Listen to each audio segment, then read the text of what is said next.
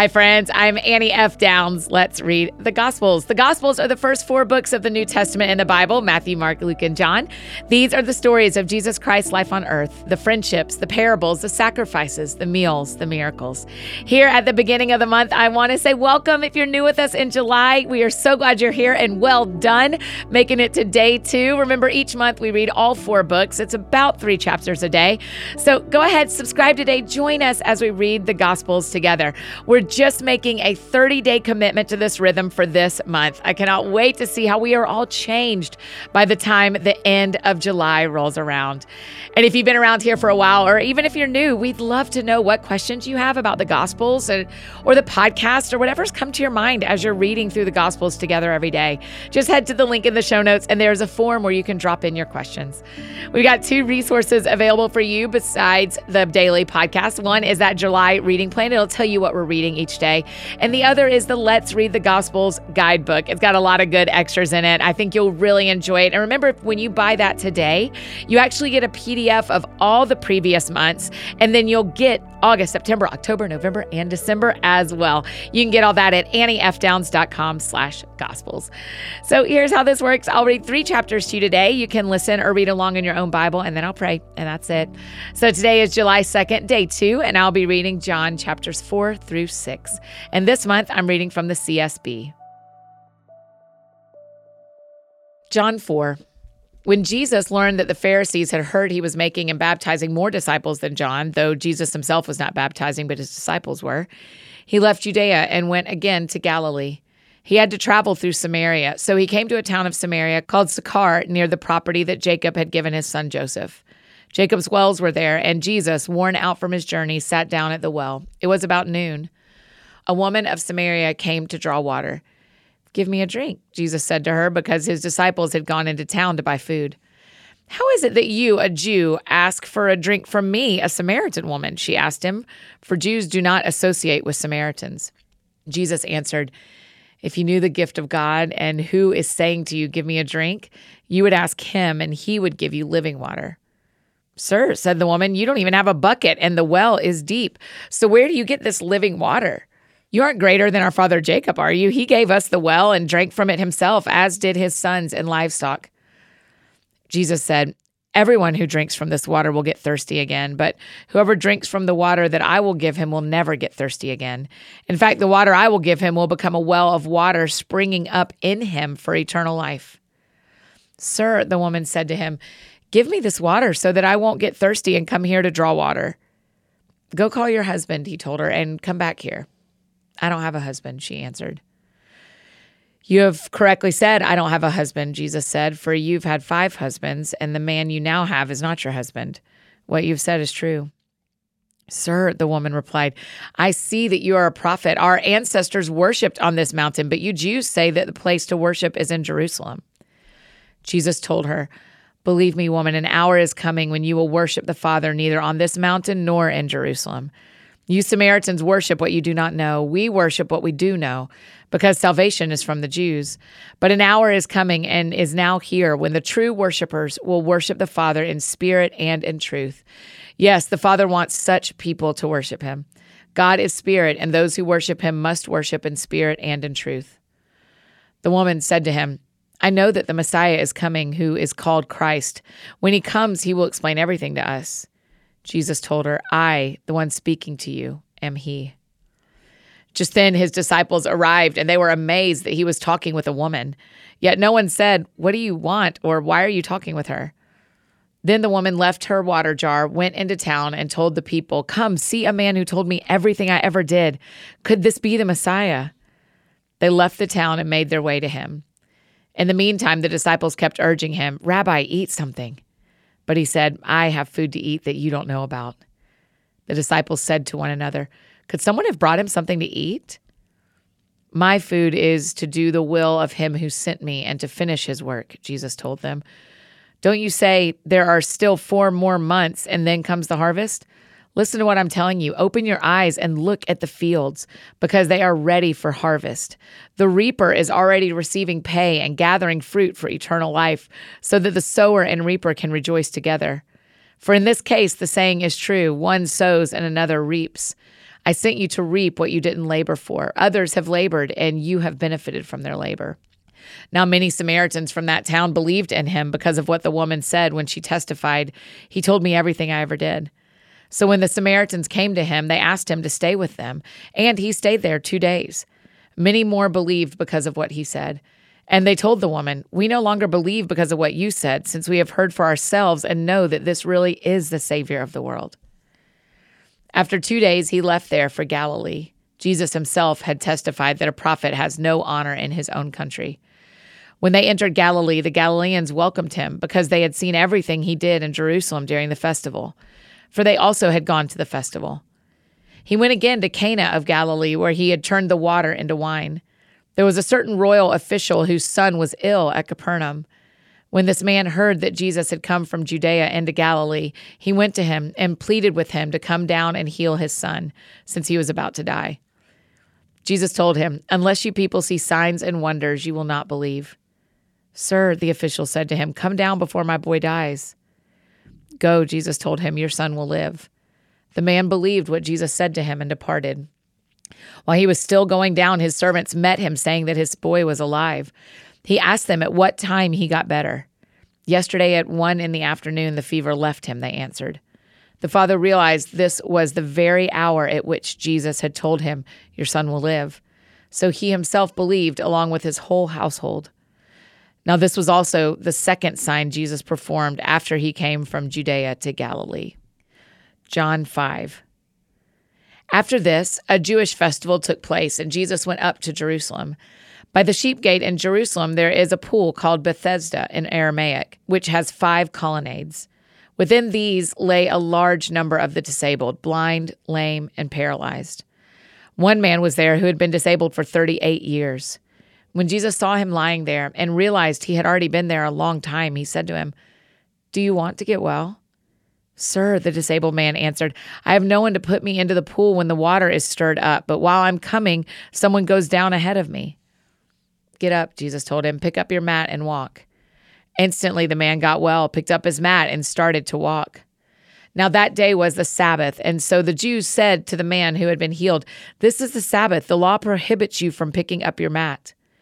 He replied, "The man who made me well told me, 'Pick up your mat and walk.'" "Who is this man who told you, 'Pick up your mat and walk'?" they asked. But the man who was healed did not know who it was, because Jesus had slipped away into the crowd that was there. After this, Jesus found him in the temple and said to him, "See, you are well. Do not sin anymore, so that something worse doesn't happen to you." The man went and reported to the Jews that it was Jesus who had made him well. Therefore, the Jews began persecuting Jesus because he was doing these things on the Sabbath. Jesus responded to them, "My Father is still working, and I am working also." This is why the Jews began trying all the more to kill him. Not only was he breaking the Sabbath, but he was even calling God his own Father, making himself equal to God. Jesus replied, "Truly, I tell you, the Son is not able to do anything on his own, but only what he sees the Father doing. For whatever the Father does, the Son likewise does these things. For the Father loves the Son and shows him everything he is doing, and he will show him greater works than these, so that you will be amazed. And just as the Father raises the dead and gives them life, so the Son also gives life to whom he wants. The Father, in fact, judges no one, but has given all judgment to the Son, so that all people may honor the Son, just as they honor the Father. Anyone who does not honor the Son does not honor the Father who sent him. Truly, I tell you, anyone who hears my word and believes him who sent me has eternal life, and will not come under judgment, but is passed from death to life.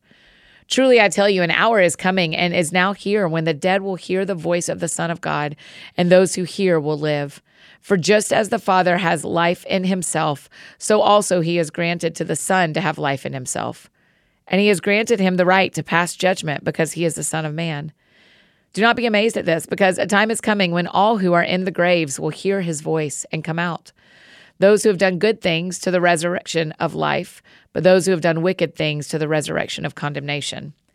I can do nothing on my own. I judge only as I hear, and my judgment is just, because I do not seek my own will, but the will of him who sent me. If I testify about myself, my testimony is not true. There is another who testifies about me, and I know that the testimony he gives about me is true. You sent messengers to John, and he testified to the truth. I don't receive human testimony, but I say these things so that you may be saved. John was a burning and shining lamp, and you were willing to rejoice for a while in his light. But I have a greater testimony than John's, because of the works that the Father has given me to accomplish. These very works I am doing testify about me that the Father has sent me. The Father who sent me has himself testified about me. You have not heard his voice at any time, and you haven't seen his form. You don't have his word residing in you because you don't believe the one he sent. You pore over the scriptures because you think that you have eternal life in them, and yet they testify about me. But you are not willing to come to me so that you may have life. I do not accept glory from people, but I know you, that you have no love for God within you. I have come in my Father's name, and yet you don't accept me. If someone else comes in his own name, you will accept him. How can you believe, since you accept glory from one another, but don't seek the glory that comes from the only God? Do not think that I will accuse you to the Father. Your accuser is Moses, on whom you have set your hope. For if you believed Moses, you would believe me, because he wrote about me. But if you don't believe what he wrote, how will you believe my words? John 6.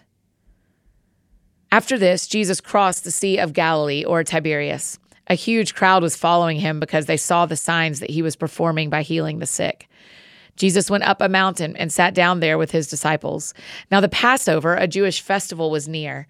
So when Jesus looked up and noticed a huge crowd coming toward him, he asked Philip, "Where will we buy bread so that these people can eat?" He asked this to test him, for he himself knew what he was going to do. Philip answered, 200 denarii worth of bread wouldn't be enough for each of them to have a little. One of his disciples, Andrew, Simon Peter's brother, said to him, "There's a boy here who has 5 barley loaves and 2 fish, but what are they for so many?" Jesus said, "Have the people sit down." There was plenty of grass in that place, so they sat down. The men numbered about 5,000. Then Jesus took the loaves, and after giving thanks, he distributed them to those who were seated, so also with the fish, as much as they wanted. When they were full, he told his disciples, "Collect the leftovers so that nothing is wasted." So they collected them and filled 12 baskets with the pieces from the 5 barley loaves that were left over by those who had eaten. When the people saw the sign he had done, they said, "This truly is the prophet who is to come into the world." Therefore, when Jesus realized that they were about to come and take him by force to make him king, he withdrew again to the mountain by himself. When evening came, his disciples went down to the sea, got into a boat, and started across the sea to Capernaum. Darkness had already set in, but Jesus had not yet come to them. A high wind arose, and the sea began to churn. After they had rowed about 3 or 4 miles, they saw Jesus walking on the sea. He was coming near the boat, and they were afraid. But he said to them, "It is I, don't be afraid." Then they were willing to take him on board, and at once the boat was at the shore where they were heading. The next day, the crowd that had stayed on the other side of the sea saw there had been only one boat. They also saw that Jesus had not boarded the boat with his disciples, but that his disciples had gone off alone. Some boats from Tiberias came near the place where they had eaten the bread after the Lord had given thanks. When the crowd saw that neither Jesus nor his disciples were there, they got into the boats and went to Capernaum looking for Jesus. When they found him on the other side of the sea, they said to him, "Rabbi, when did you get here?" Jesus answered, "Truly I tell you, you are looking for me, not because you saw the signs, but because you ate the loaves and were filled. Don't work for the food that perishes, but for the food that lasts for eternal life, which the Son of Man will give you, because God the Father has set his seal of approval on him." "What can we do to perform the works of God?" they asked. Jesus replied, "This is the work of God, that you believe in the one he has sent." "What sign then are you going to do so that we may see and believe you?" they asked. "What are you going to perform? Our ancestors ate the manna in the wilderness, just as it is written, he gave them bread from heaven to eat." Jesus said to them, "Truly, I tell you, Moses didn't give you the bread from heaven, but my Father gives you the true bread from heaven. For the bread of God is the one who comes down from heaven and gives life to the world." Then they said, "Sir, give us this bread always." "I am the bread of life," Jesus told them. "No one who comes to me will ever be hungry, and no one who believes in me will ever be thirsty again. But as I told you, you've seen me, and yet you do not believe.